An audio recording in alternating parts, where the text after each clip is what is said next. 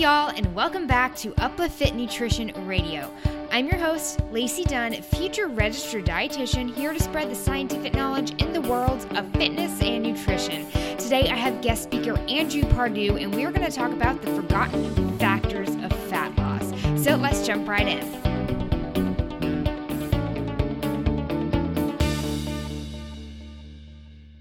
Okay, y'all, I have Andrew Pardue on board today with me. We are going to go over the forgotten effects of effective fat loss. So, Andrew, why don't you tell my listeners who you are, what you do, and then we can dive into these topics today.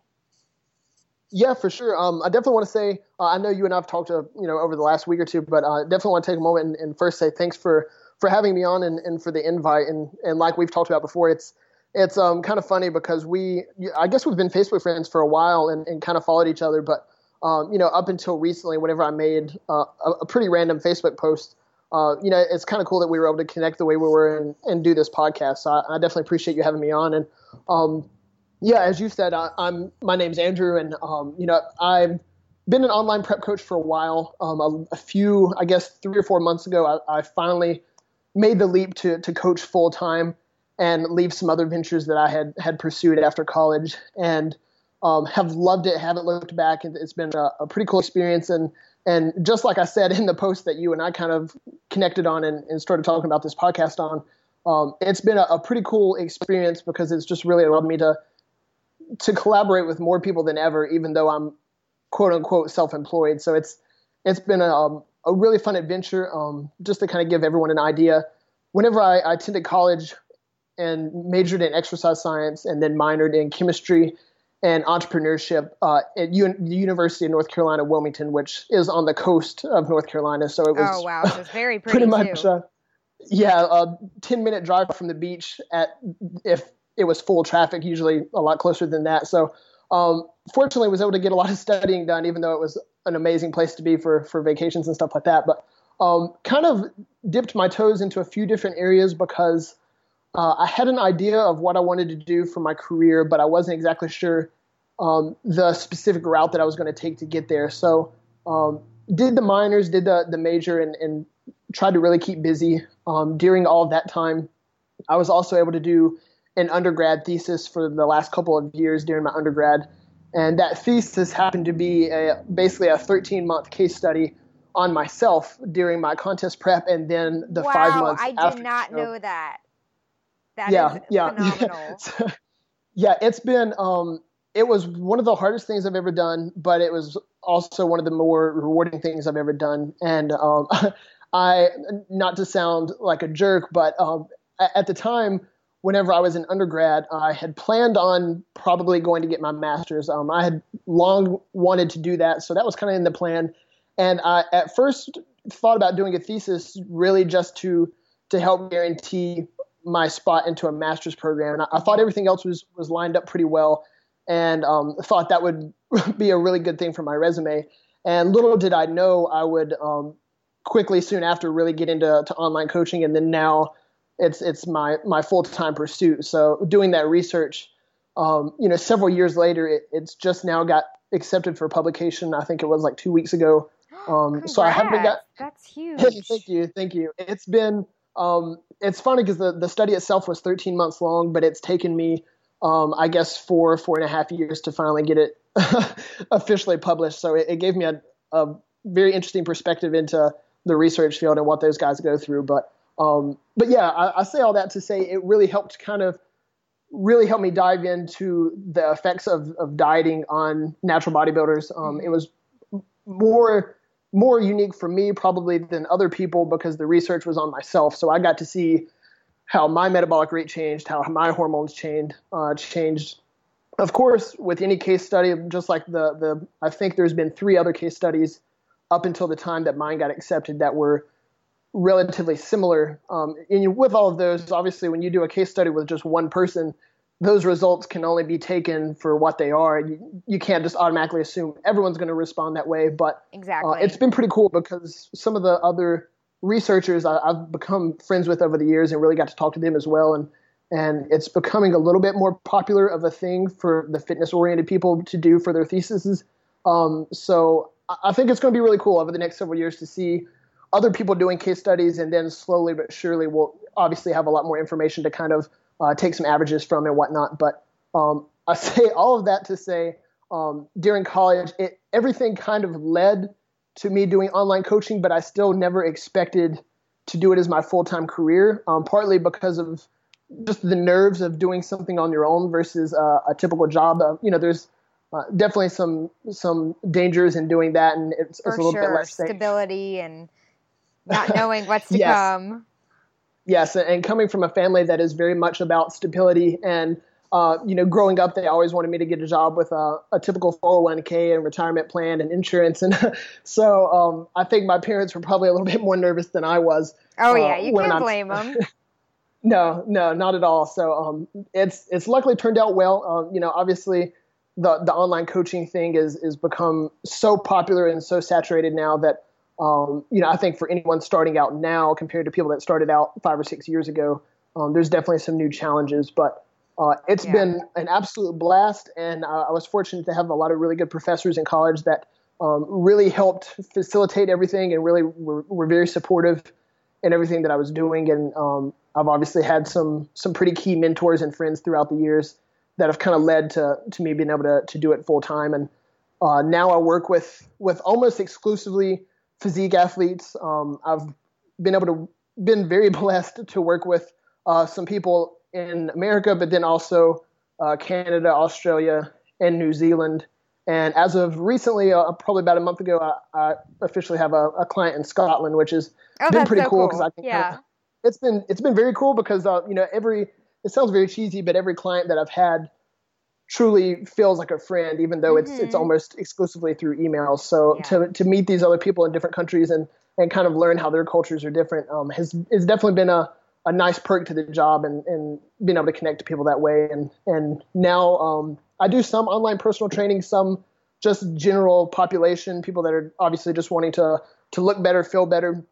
But the real passion is contest prep clients. I love the sport, and I love the amount of detail that has to go into that versus maybe not so much for online personal training type clients. But it's been an absolute blast. It's continuing to always trying to do something new and really keep plugging away and make sure that I'm putting out content that's actually helpful and really applicable to the everyday person and things like that. And being able to do a podcast like this and chat with you and of course listen to some of your podcasts previously before jumping on this one. It's definitely been an exciting last several months for sure.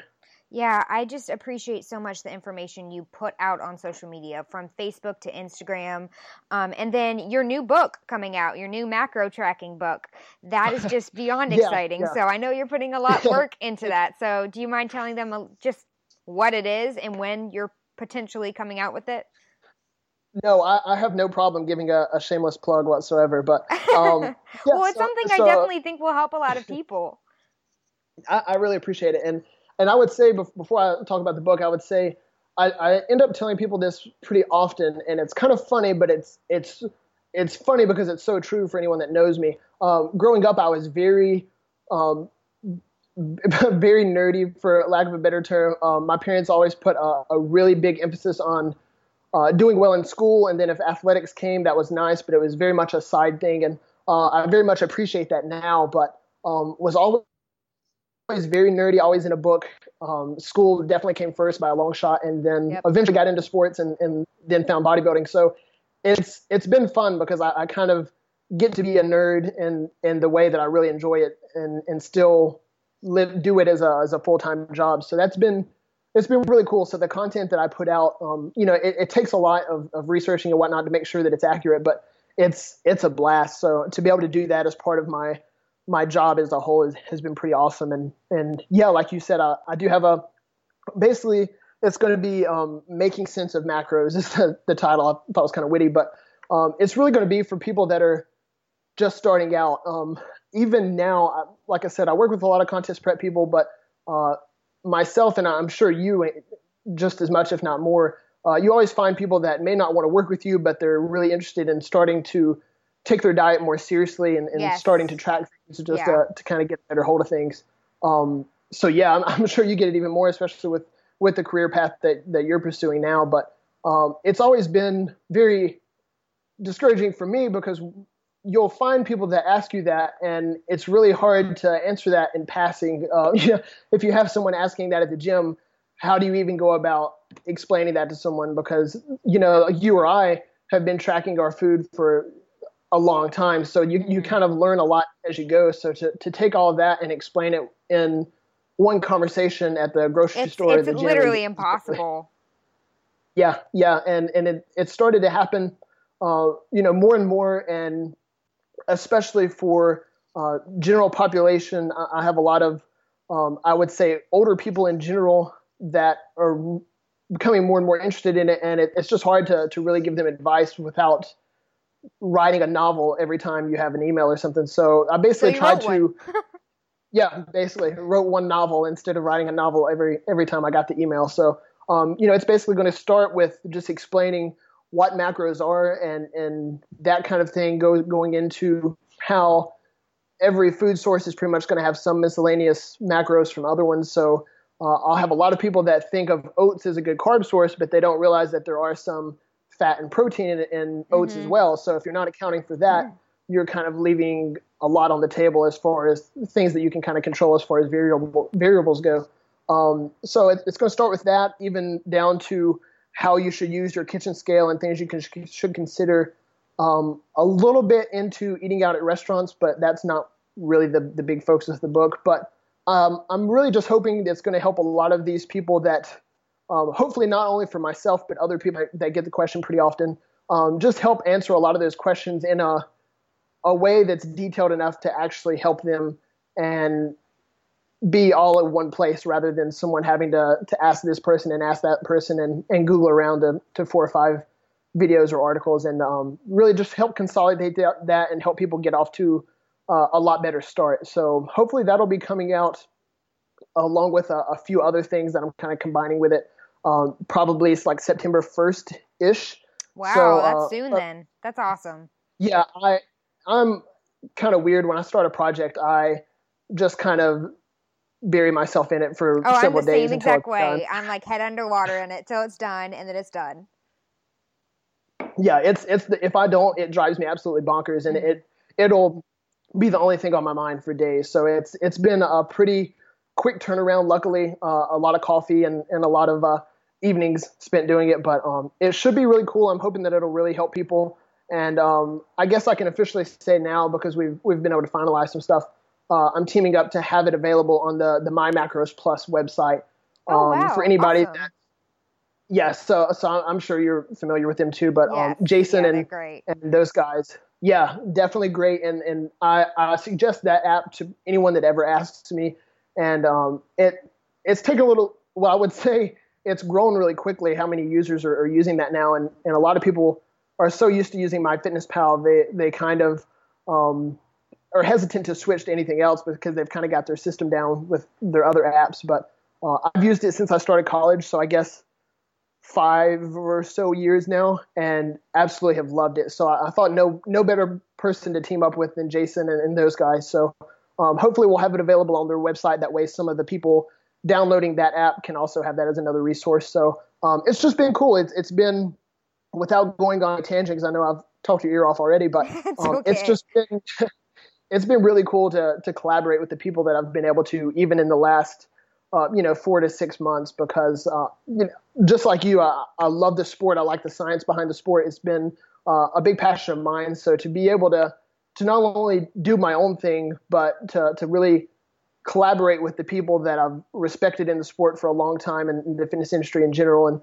and just kind of get unique takes on things and just kind of help each other and grow throughout the different projects. It's been a lot of fun. So it'll be cool to see that come out. And like I joked to you before, I'm much more article based than anything else. I purposefully don't do anything on YouTube other than some individual collaborations, just because for me personally, like I said, I used to be really nerdy and also used to be deathly shy. So it's taken me a while to kind of get out of that. But which I so understand. YouTube to me is scary. It's scary to put a camera in front of you and just talk. Yeah, it's pretty much, being on video is the worst. The second hardest is podcasting, which luckily this one's going well so far and I haven't screwed anything up. Then phone calls, then emails, then Facebook messages. That's the hierarchy of how stressful they are. So usually anything where I can write articles and things like that, it's a lot less stressful. And, if you screw something up, you can edit it and whatnot. So I'm really excited for the ebook. And hopefully by the time it launches, we'll have proofread it enough that it's a solid piece for everybody. So definitely appreciate you mentioning that, though. It'll be cool to see how everybody likes it. Yeah, you're welcome. And thank you for coming on here, even though it stressed you out. Okay, so let's go into the forgotten factors in effective fat loss. So the first thing we were going to talk about was sleep. So do you want to start with how sleep can cause changes in appetite, metabolism, motivation, working out, physical activity, strength, all the above? Yeah, for sure. I would say out of all the things that I mentioned to you before that I would probably want to touch on, I'm probably in danger of going off on a tangent on this more than anything, but it's pretty crazy. I guess with my research, so for anyone that hasn't really dealt a lot with getting research published and whatnot, it was definitely a learning experience for me in a lot of different ways. But one of those was you, as the researcher, can't really talk about the data in your publication until it's officially published, listed online, and then you kind of have to go off of that before you can really talk about numbers. And I didn't realize that at first, so it's kind of a balancing act of being able to talk about the research without screwing anything up on that side of things. But with my research, what I would say is a lot of my hormone measurements, everything from my hormone to, I would say, my metabolism was probably affected a little bit. My cortisol, which I'm sure we'll talk about later on as well. When I started the contest prep, so when I was first starting to make any kind of macro reduction or adding any kind of cardio, my cortisol was through the roof. It was like astronomical. It was ridiculous before I even started prep. And as you know, usually cortisol is in a pretty healthy place when you start, ideally, and then steadily as you get deeper in prep. Yeah. So mine actually did the opposite, which you hardly ever see. Towards the end of prep, mine was lower, but still high compared to the healthy range. But it was even higher when I started because there was just so much. As you know, college is quite busy when you're really pushing yourself. Oh, goodness gracious, yeah.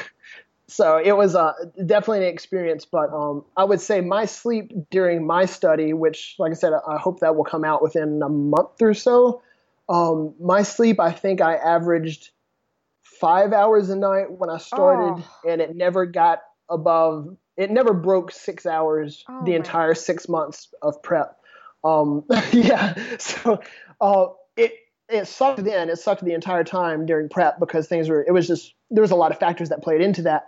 But it made everything so much harder the entire time. And as you can imagine, everything else aside, if you're not sleeping well, you're just going to feel awful. You're going to be grumpy, and the whole personality side of it. If you don't have coffee, that's a tough thing for anybody. But I'm the devil without coffee. Like nobody wants to talk to me. I never drank coffee until I met my now girlfriend, and she flew out to visit me. I tried coffee for the first time in like 10 years.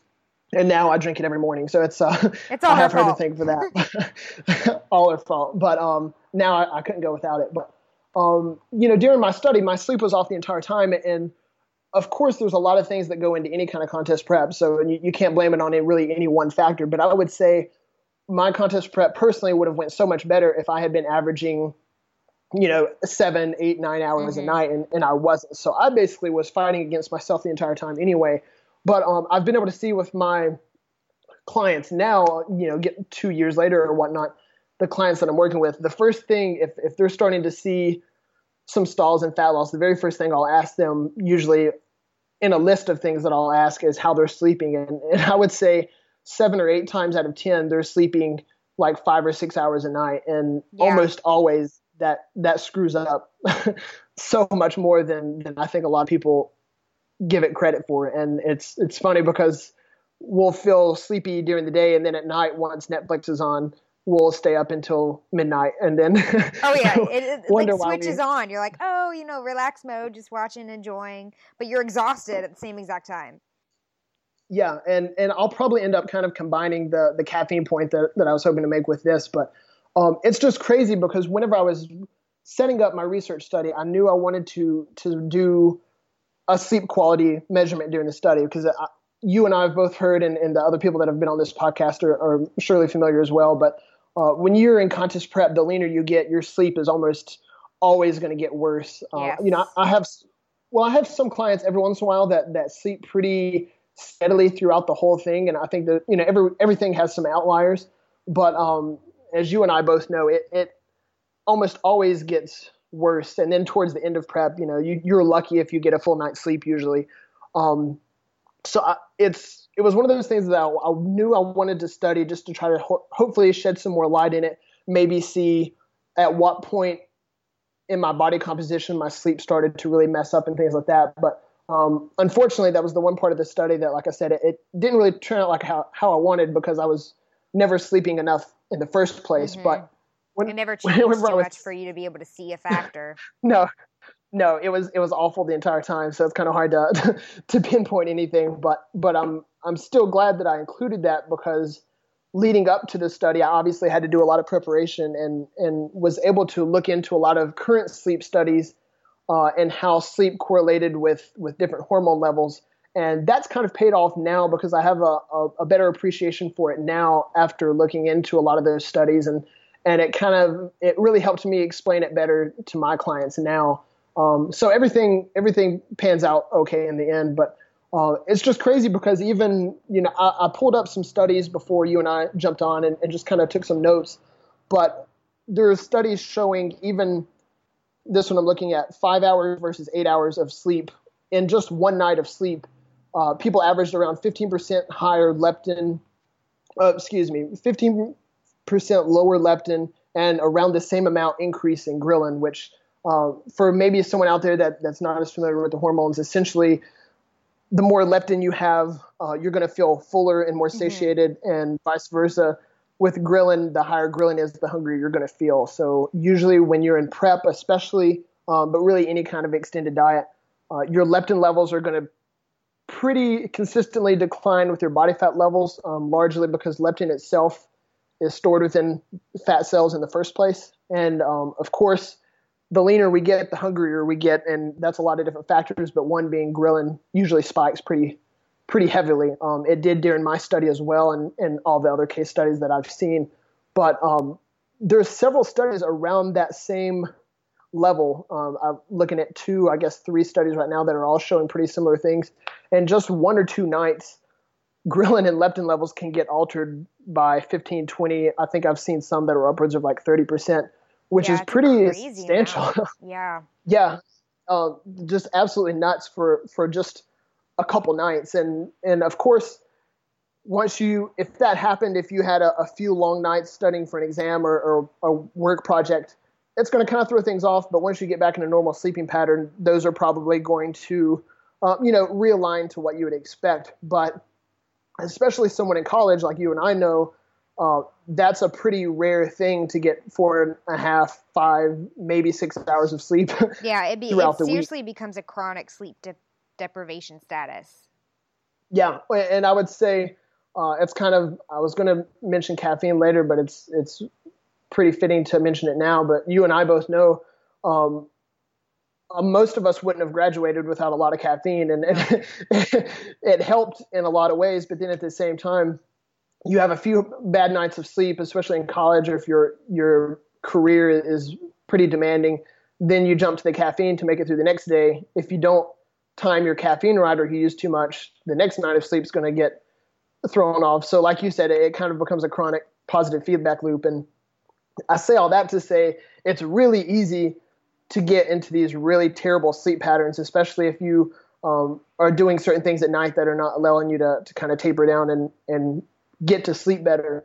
But I have it time and time again. I'll ask clients how their sleep is, and it's almost always thrown off when they're looking to lose fat and we're kind of stalling out. And obviously that's not the only reason anyone ever stalls out. And it doesn't mean to say you should try to sleep 12 hours a night and you're going to be shredded a month from now. But it's the effects on ghrelin and leptin, and almost every study that I've seen have been very substantial in a pretty short amount of time. And I would say if ghrelin, for example, is up 20-something% in one night sleep deprivation, you can imagine if you're going 2, 3, 4 weeks consistently getting poor sleep, just how much that could really throw things off. And I would say too, I don't know if you want to add anything, but I would say too, it's been really important for me to, I jokingly, especially as of late, I've began to jokingly tell my athletes that I'm sorry for sounding so much like a parent, because I'm usually telling them to eat more fruit and vegetables, which we'll probably talk about later, go to bed on time and things like that. And it's kind of funny, but that's kind of how I feel though, because it's been so important. But there's a lot of things that I do with my athletes now that I'll just kind of have. So I have a team page on Facebook, and I'll try to periodically post just kind of like tips and some like macro-friendly finds and strategies for this and that, just to kind of help gain some more consideration for them to do different things. And one thing I always try to do is really emphasize, I might even have it as a list, but really making sure, just like our parents have probably told us to, no electronics right before bed. So at least an hour before they go to bed, I'll try to really encourage them to either use like the auto night shift mode on their phones, turn off the TV and like read or do something like that. Keep the lights off. I'll have them, especially in the last few weeks of their dieting phase, look for a really quality sleep supplement. There's a few out there that I actually trust that are being fully transparent on their labels, actually dosing all of the ingredients right, but we'll have them throw that in for maybe 2 or 3 nights a week when that's really helped. And then also, like I said, caffeine, I try to always have my athletes not have any caffeine after 2 p.m. just as kind of a safeguard to really make sure. Oh, I wouldn't survive for that one. Not at all. I say 6. I don't know how many athletes actually follow that, but that's usually like I've noticed in myself, which again, one person can't really determine what everyone should do. Yeah. But I've noticed in myself that 2 or 3 p.m., if I can suck it up and just push through, which it's easier said than done, the nights and the periods of time when I've really been able to make that my cutoff, it's helped me tremendously. So I really try to encourage that one with my athletes, but like I said, I don't know how often they actually do that, and especially during prep, sometimes it's a little tougher than that.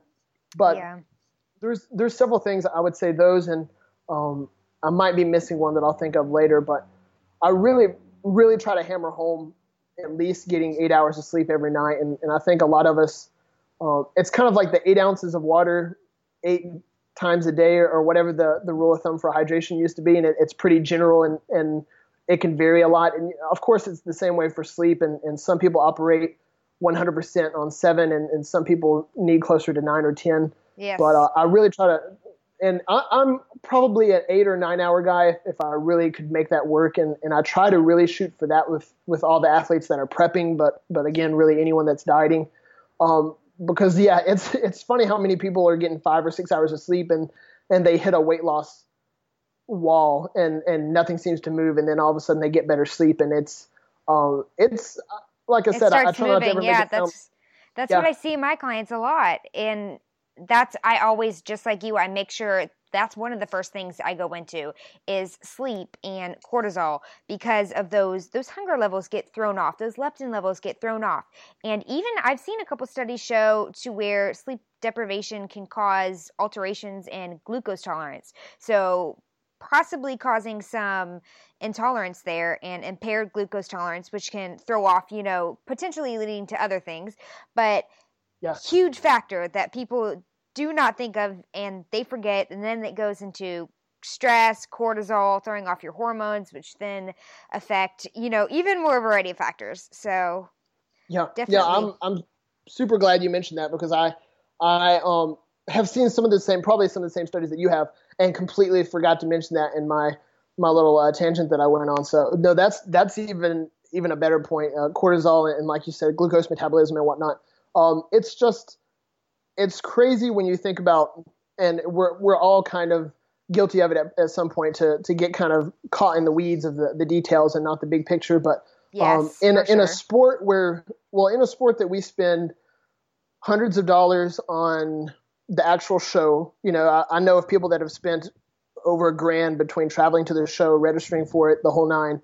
In a sport that you're spending however much on show, you're buying supplements every month, depending on, what your coach suggests or whatever. You're spending hundreds of dollars there. Food isn't cheap when you're eating as much as we do.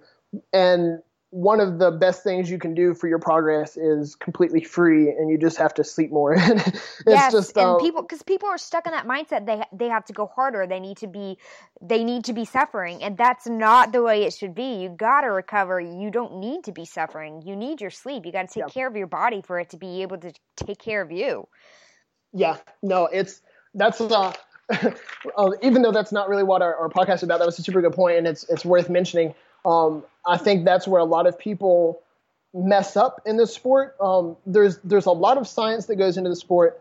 There's a lot of details that do matter for people that are looking for top level success and things like that. The science in our bodies in general is crazy and very detailed, but the general idea of how it all works is a lot simpler than we're made to believe by a lot of marketing and a lot of people that want to preach an extreme method because the extreme method seems so crazy that it must work. And if it's that hard and difficult, then it must work because I'm suffering more than the next guy. And it kind of gets into this negative spiral, and it's crazy when really the basics get left out almost always, and the conversations are usually about a supplement ingredient that has 2 studies on it, or something pretty minuscule in the whole grand scheme of things. And that, I would say, that water and even fruit and vegetables, which maybe we'll get into later, just as far as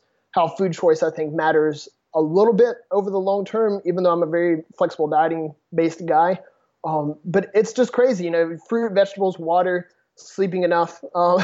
Some of those things I think kind of get neglected because we see so much stuff on social media and whatnot pushing really very, very detailed, extreme things that may make a difference, but compared to getting enough sleep, it's night and day different. And I think a lot of times it's just really easy to kind of forget that in the craziness of it all. Yeah, and then people forget the fact that working hard, you spike cortisol, you have less sleep, you have high stress, then you're going to want more food, you're going to have more cravings for carbs and sweets, and you're going to make it harder on yourself. So why don't we go into, do diet types matter, and talk a little bit about ketogenic dieting. So what are your thoughts on ketogenic dieting? Because I definitely have mine. I would first preface this by saying I'm definitely not an expert in ketogenic dieting. And, there's obviously professors out there that have only researched ketogenic diets for years and years. So I don't ever try to be what I'm not. And I definitely try to stay in my lane with things. But I would say, for what it's worth, from a coach's perspective that's seen people try it, that's talked to other people, and then from someone that's pretty nerdy and tries to keep up on the research pretty consistently, I would say more consistently than a lot of people. I personally don't see it being the answer that a lot of people try to make it out to be. And I think it's, in many cases, it's one of those things that I mentioned earlier that people really get caught in the weeds of the details and try to make something into something that it's not. And I think that's kind of been the case with keto in a lot of ways. You'll see studies that show that it kind of it's helped. I know people always try to push the fact that ketogenic diet has been able to help cancer patients, but that can take us into a lot of different tangents. But we're not cancer patients; we're physique athletes, and there's just a lot more that goes into that. Yeah. So for this, we'll stick to physique athlete talking. Yeah, so I would say it may have some benefits to other populations, but I don't think it connects enough that we as physique athletes or just a healthy population can just all of a sudden think that it's the answer to us as well. I would say, I would love to hear what you think first, though, because it might help me kind of collect my thoughts as well. Well, in my personal opinion, I think that if somebody is able to adhere better in a contest prep diet by using keto, and they have high energy by using keto other than just a moderate intake, it could be helpful. But I think it also causes problems metabolically. Not only could you potentially cause some insulin resistance and then cause some effects for your reverse diet, but I think it also misses the anabolic effect of carbs. So you're missing the prime time for you to potentially lose less muscle mass and even potentially gain muscle mass in your gut. So those are my thoughts on ketogenic dieting. I'm definitely not a fan of it. I know some people love it. It works for them. I'm fine with that. But I just don't think it is the best route for a physique athlete. I think it should stick to the realm of medical nutrition therapy. I pretty much 100% agree with you, and I would say I would pretty much mirror what you said as far as if someone happened to just absolutely love doing that and wanted to stick mostly to fats and were able to pull it off, and they didn't mind all the adjustments that they would have to make to their social lives and everything else, and they stick to it and they'll adhere to the dietary adjustments that I was to make or they were to make for themselves, then I'm all for it. If that works for them, that's good. But I've rarely ever seen that to be the case. So people always say the best diet's the one you stick to, and I would agree to a point. But when it comes to keto, as many benefits as people will try to promote, that I think is a little misguided in many cases.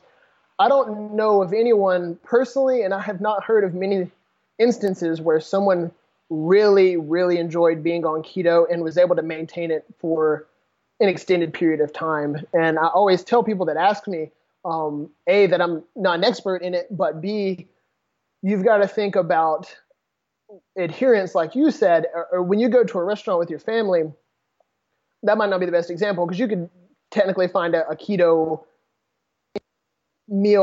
favorable meal if you wanted to. But there's going to be a lot of social events, a lot of situations to where sticking solely to a keto diet and not having anything that's going to kick you out of ketosis, which is relatively easy to do in the first place, it's just going to create, in my eyes, and in most of the cases that I've seen, and some of the athletes that I've worked with that really, really wanted to do it, tried it, and then hated it, it's going to create a lot more obstacles, I think, in a typical person's diet than it is going to solve any problems. And a lot more stress added trying to stay in ketosis. Yeah, a lot more stress added. And then, as you said, someone that's, like I said, there's other people that are a lot more tuned into this stuff than I am. But if you ever decide to come out of ketosis or stop a ketogenic diet and switch to a more carb-focused diet, good luck. Yeah, that's going to be really tough. Even for coaches, I mean, that's going to be tough to adhere to, because that's going to be a really tough time to kind of making that transition back out. But it's also going to be just kind of tough to program. And then I would also say I'm a huge fruit and vegetable guy. Yes, I try to was really, about to really say that. suggest. Yeah, so that's one thing that I'm really hesitant to ever say that I would really promote it, because I really like, especially in the off season, I really like for my athletes to get a lot of fruit and vegetables. And yeah, with the ketogenic diet, you can get, I think usually the suggestion is 50 grams of carbs or less, 50 grams being a really top limit that you can risk. And a lot of that's from, vegetables and whatnot. But to feel that limited with so many foods that are going to offer such a nutrient dense profile to help your long-term health, that's something that I would be very hard pressed to ever encourage with my athletes. There's too many benefits to limit the fruits and vegetables in your diet. Because if you even think about ketogenic dieting, nuts, peanut butter, those have carbs. You have to count those in. So it's really limiting the good nutrients that can help you for your overall life, prevent chronic disease, like phytonutrients, antioxidants. You're going to have to lower those in your diet. So I know you wanted to go into food choice, so why don't we dive into that for just a little bit? Yeah, I would say this is the one section I didn't really prepare a lot of notes for, but I Okay. feel I'll throw it at pretty you. strongly. Yeah, no, I definitely appreciate it because it's something that I've kind of grown over the years to. I used to be one way, then I flipped, and then now I've kind of found a middle ground that I think makes a lot more sense because as we all start, we all think we can only eat, quote, clean foods. We all think that if we don't eat chicken, broccoli, rice, the whole nine, then we're just screwed and we're not going to look as good and all this stuff. And then a lot of us a lot of people that do that either quit altogether or eventually stumble upon flexible dieting and tracking macros versus following meal plans and things like that. And then I found usually when people make that switch, finally understand flexible dieting, understand how macros and tracking macros applies, usually people for a while, especially younger people like myself when I first kind of got into it, will kind of go the other route and eat as much junk as they can reasonably fit and maybe throw in some vegetables here and there. And that creates all other kind of issues. I would say I'm very close, very much the middle ground of that. I definitely want my athletes to enjoy meals out with their family in the off season. Obviously during prep things are a little different, but to be able to have meals out with your family, to have those foods that you really crave and enjoy. I'm a donut guy. Anyone that follows me on Instagram knows that you would think that's all I eat because I post about them so much, but I'm a huge, yeah, it's definitely a side passion, but to be able to have those foods periodically and better adhere to your diet and all those things, obviously that there's a lot of benefits to that, but I would say to a point during a fat loss phase, during a contest prep, but I would say more over the long term of just maintaining a better body comp. I would go as far as to say your food choice is going to matter more than a lot of flexible dieting fans will suggest. A lot of people say if you're eating the same amount of calories or, the appropriate amount of calories, then it doesn't really matter. But, I think you've had a podcast on before. I can't remember the title of it, but I remember seeing something that kind of sparked it. But even the composition of your macro intake is going to pretty greatly affect your long-term body comp changes. If you're having moderate protein, moderate carbs, and super high fat, or moderate protein, if you're going to have super high carbs or super high fat, those things are going to kind of differ because they have different thermic effect of foods, which is essentially the energy it requires to metabolize a certain macronutrient. So I would go as far as to say your macro intake and the composition of that is something that people, most of the time when I start working with a new athlete, I'll have to rearrange that because those will kind of be askew. But then I would even say, not to be shamelessly plugging myself again, but I wrote an article probably a month ago, maybe a little bit longer than that, for Lane Norton's BioLane website, and I contribute content there pretty regularly. And I wrote an article about fat source and why fat source should and does matter to physique athletes and why it's often neglected. Which it is, yeah. And go ahead. I'll let you talk about it because I definitely agree.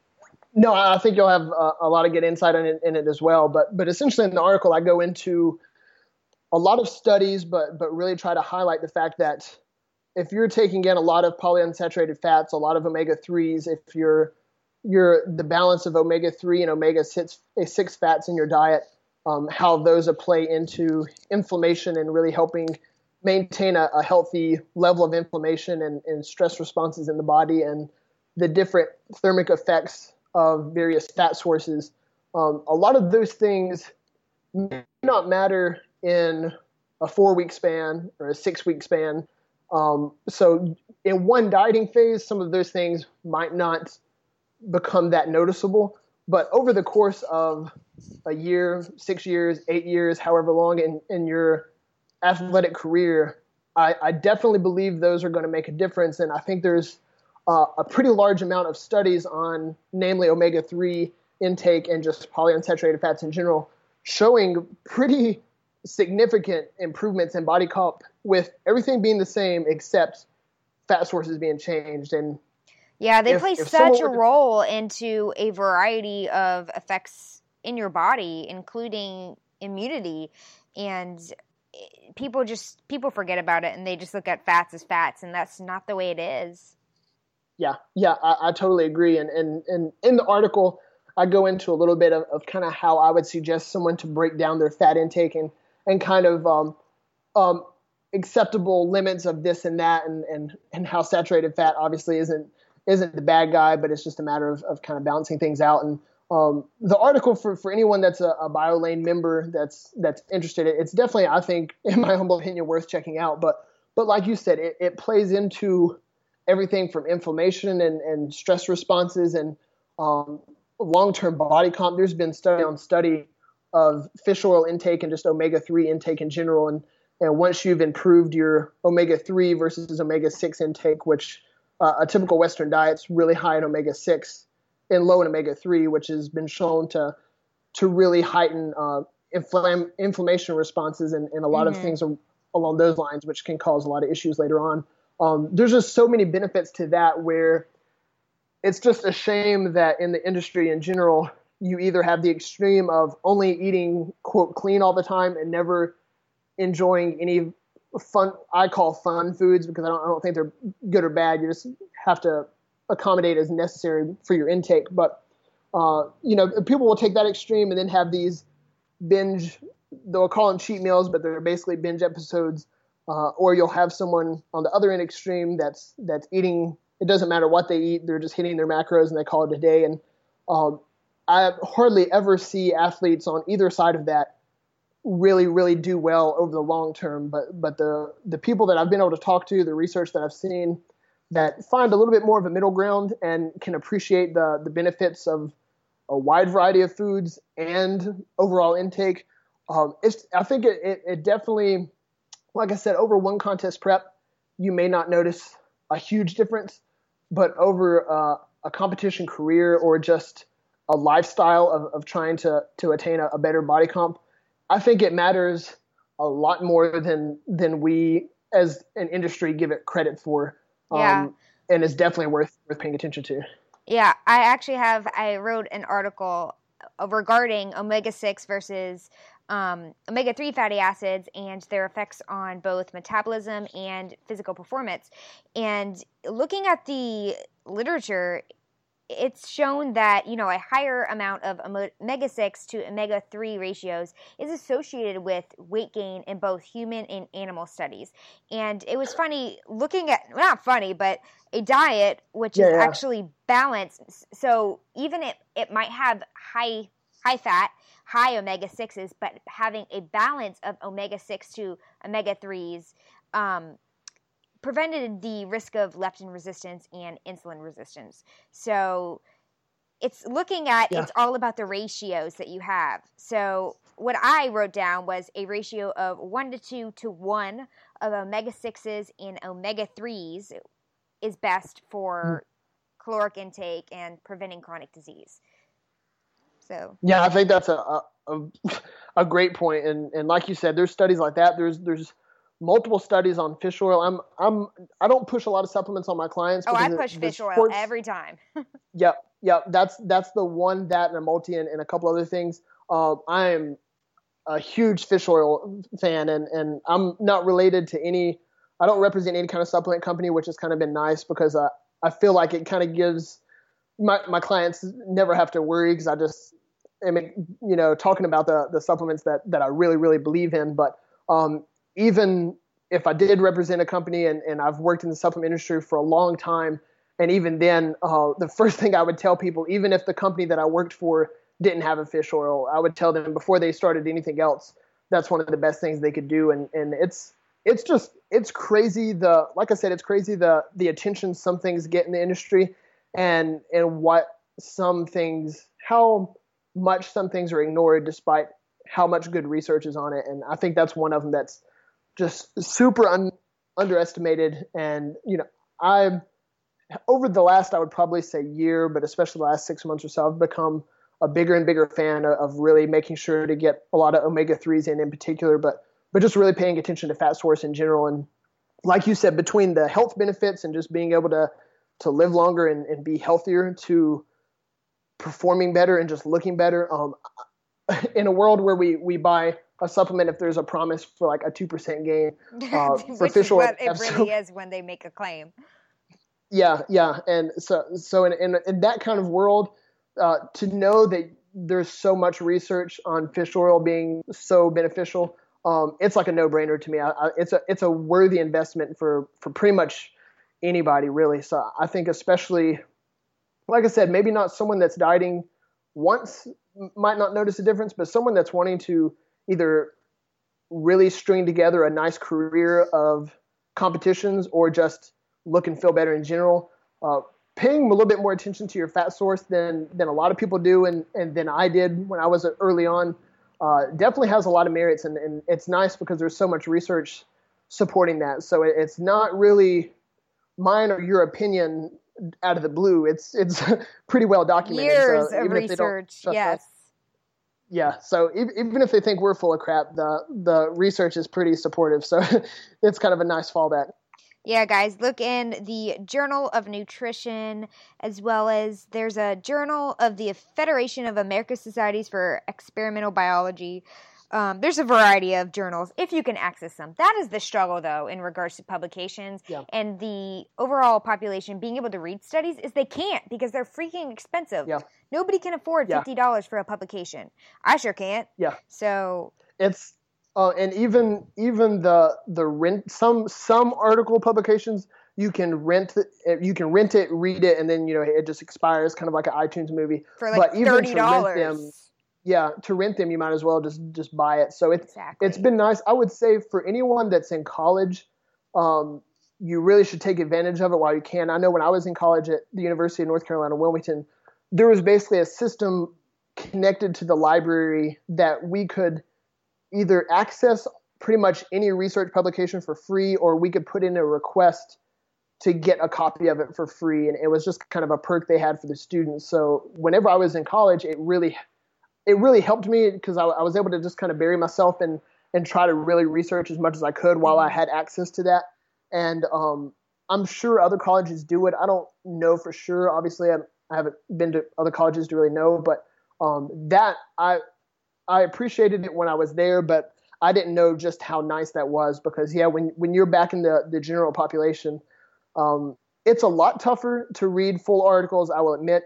But I would say, too, for a lot of people out there that are just wanting to learn more and want relatively unbiased stuff, it's amazing what you can learn through Google Scholar and PubMed. And PubMed is the bomb. And I don't know if you use Biomed Central, but I love them.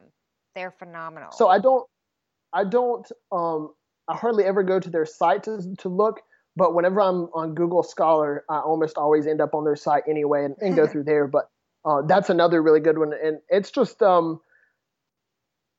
it's probably the nerd in both of us talking, but it's just funny because a lot of people get their information.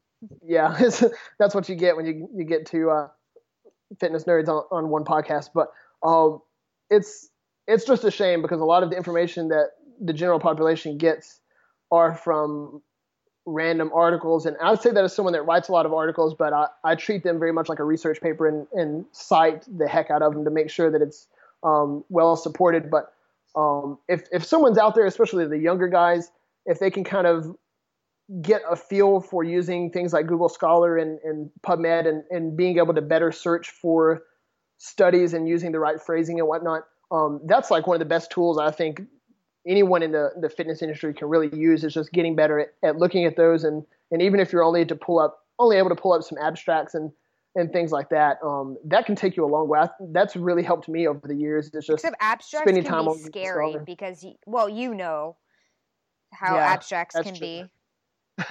That's very true. It's definitely kind of read at your own risk, I would say, because you can kind of go in a lot of different directions with that. So that's a very good point. Yeah, I wish there could be something fixed about that, like to the point where there has to be a certain level of significance for them to be able to make a claim about what happened in the study. But, they're just going to let whatever happen. Okay, let's go over one more factor or one more topic for this podcast before we close it out. And we can always do another one. So for sure, I'm going to let you pick it. So what sticks in your mind? So this one, I thought I was going to have trouble for a second there, but I know exactly what I want to talk about. And, Okay. and this is going to probably mesh into some of the previous podcasts you've had. I know you and Cliff and Katie Wilson recently had a podcast, and I think you guys covered. I admittedly haven't been able to listen to it yet, but I plan on it soon. But I think you guys touched on reverse dieting and things surrounding that. We touched on the importance of it, so not specifically Okay. what he does. I've gone over that in one of my podcasts, but yeah, we went over the importance of it. Well, I would say between all of your listeners, obviously anyone that's not listened to that podcast and the Cliff and Katie Wilson one, definitely go do that. But I would say on top of that, not only is reverse dieting super important, which I'm sure those podcasts are going to cover, but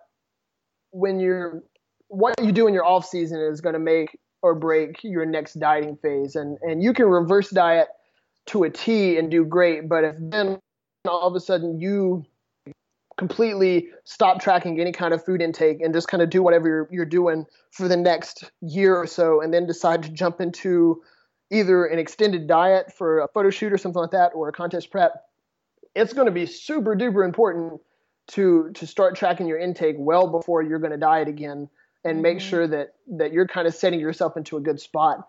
I have a lot of people, and it's very disappointing especially as a coach, but as a younger coach building your business. Obviously, you want to bring on as many clients as you can help because it's your passion and you're trying to grow your business. But I have to turn away more people than I accept because a lot of people have not handled their off season very well. They've not focused on getting their food intake gradually up to help their metabolic capacity and fuel their training. And they've more times than not been under eating significantly. So then when it comes time to prep, there's not a whole lot of room to work between what you're eating and what you can reduce to create enough of a deficit for that fat loss. So it really kind of becomes one of those things where you want to lose 20 pounds, but you're barely eating because you haven't really been taking it that seriously between your last diet and this diet. Mm-hmm. And there's not really a whole lot you or any kind of coach can do, because you're either going to basically be starving yourself and you're going to hit a wall, or you're going to be hopefully conscious enough of it to not get to that point. But I would say, I'm blabbering a little bit, but I would say not everyone has to track their diet year round. Not everyone wants to weigh everything, especially for someone that doesn't want to compete, just wants to look better and feel better. Yeah, you can probably get to a point where you're eating a balanced diet and you're kind of eyeballing things and whatnot. You can obviously do that. Not everyone in the world has to track their intake. But for athletes that want to reach a high level and really, really maximize what they do in their competition career, tracking year round and being smart in your off season as far as getting your food intake up, really paying attention to that and setting yourself up for a future diet later is going to make all the difference in the world. When someone comes to me and they've been doing that, their food intake's at a good spot, they've been tracking things consistently, so I know how their body weight's responding to what they're currently doing, and we can just kind of jump in and get started from there versus having to kind of figure things out. Start from scratch. Then go from there. Yeah, it's going to, especially if you have some shows in mind, some specific shows in mind, it's just going to squish your timeline it's going to compress your timeline even more. You might not even be in a good spot in the first place, so you might not even be able to lose enough weight to be competitive on stage and to get ready in time. So it's just, it turns into a logistical nightmare for everybody involved. So I would say one of the biggest things, one of the most forgotten factors in your fat loss is what you do before you even start losing fat, and how consistent you've been just on a day-to-day and not just when you're starting to prep. So exactly. You can't have fat loss without a good, proper caloric intake prior to. Then what are you going to pull food from? And if you're out there doing a bunch of cardio prior to a contest prep, where are you going to add cardio? You're not going to do hours. Well, some people do hours, which is crazy, but you don't want to do hours. Yeah, and that's a whole another issue. But I use this example all the time, admittedly, I'll end up using this example a lot during my emails and just probably even in some of the articles that I've written. But I always compare it to starting a really long hike, and you've got one backpack, and you can either in the off season make sure that you've packed that backpack completely full with all the stuff that you need to fuel you through the journey, or you can start with it only halfway. And if you start with it only halfway, you're probably not going to make it to the end before you collapse and freeze to death. Oh God. It's not that extreme. That's not a good image for contest prep. No, it's an extreme example, but it's if you're going to start a long hike, you're not going to pack less than you can. And it's kind of the same thing with your off season. If you can really maximize how much fuel you're bringing in while maintaining a reasonable body comp. I was just about to say that. You don't want to start either. You want to make sure post-contest that you aren't going crazy with eating and gaining extra body fat with the building, that you're maintaining a leaner physique. Yeah, 100%. Because if you fall off the wagon for a month after your show and gain 20 pounds, which happens pretty easily, but you've not been consistently getting your food intake up, then you've got to bring your food intake up and focus on building your metabolism back up after you've already gained 20 pounds. So then you're probably going to have to gain another, say, 10 pounds or something to actually get your food intake up to a decent level again. And then you have to diet all that extra fat off too. And it just becomes, it's kind of like you said earlier in the podcast, it becomes kind of a positive feedback, just a circle of mess, basically, for lack of a better phrase. So I would say, it's kind of become a cliche now, but your off seasons when you win the show, and people say that all the time, but it really couldn't be more true, because if you're taking your off season seriously, focusing on really improving your metabolic capacity with diet changes and really keeping a record of how your body weight's adjusting to different changes and whatnot, that's going to make your contest prep easier. I mean, that's probably going to be the number one thing that you can do to really make your prep easier once it comes time. So I would say that's definitely a big one that I try to really stress with everybody. Yeah, guys, take advantage of your off season, and also don't run a hamster wheel of staying too lean. I know I've been there, not pushing food because I thought I had enough food, but don't run a hamster wheel either. Push food, push the gains, make the changes, make it happen. It's not going to be easy, and it just like it's not easy to diet, but you got to be in a good place to be able to prep again. Well, it's funny. I'm gonna keep myself from going off on another tangent, but I would say that's how you know you're very passionate about it. Yeah, I get pretty fired up. But I would say it's another shame in the industry is how social media has skewed so much, because I think 9 times out of 10 from everyone that I've talked to and then just the stuff that I see, people feel this outside pressure to stay a certain conditioning year round because they think everyone else is that lean too. So they're going to be the one black sheep if they don't keep within a few pounds of stage weight or whatnot. But what they don't know is most of the time, the people on social media that look shredded year round are either using some sort of drug to make that possible, or those are not current photos. And that's probably there's a lot of those podcast. People. And then you show up at expos, you're like, wait, what? Who's that? Yep. You see them in person and it's not even, and it's happened to me. I've had it happen more times than I can count, but it doesn't even look like the same person. So I wish more people could see that and hear that from other people, because I think there is just this pressure of, I need to stay ripped year round, or people are going to be like disgusted with me or something. And in reality, it's like, it's not healthy. It's not practical. And it's not really the case except for a few people. It's just, social media makes everything seem a lot nice and pretty than it really is. So and I think that's an awesome point. Yeah. Being a little, obviously within reason, but being happy with some off-season weight gain and really embracing the different stages of everything. That not only helps later on, but sure takes a lot of stress off the athlete as well. Yeah, embrace the body fat so you can sit on your bum on the floor without it hurting. Exactly. Or mow the lawn and not want to cry sitting on the lawnmower. Oh, yeah, goodness gracious. Okay. Well, that was a good hour of a podcast, and I think and I hope you guys enjoyed listening from Andrew and learning from him and all of his expertise. Andrew, do you mind again just reminding my listeners where they can find you and your website, your IG handle? Yeah, for sure. Thanks. So the website's just apfit.net. So like my name, Andrew Pardue, just apfit.net. It has some overview of my coaching and obviously some previous clients that I've worked with and whatnot. And then the IG handle is just Andrew N Pardue. It's N as in Nancy, but my middle name is not Nancy. It's just that would be great.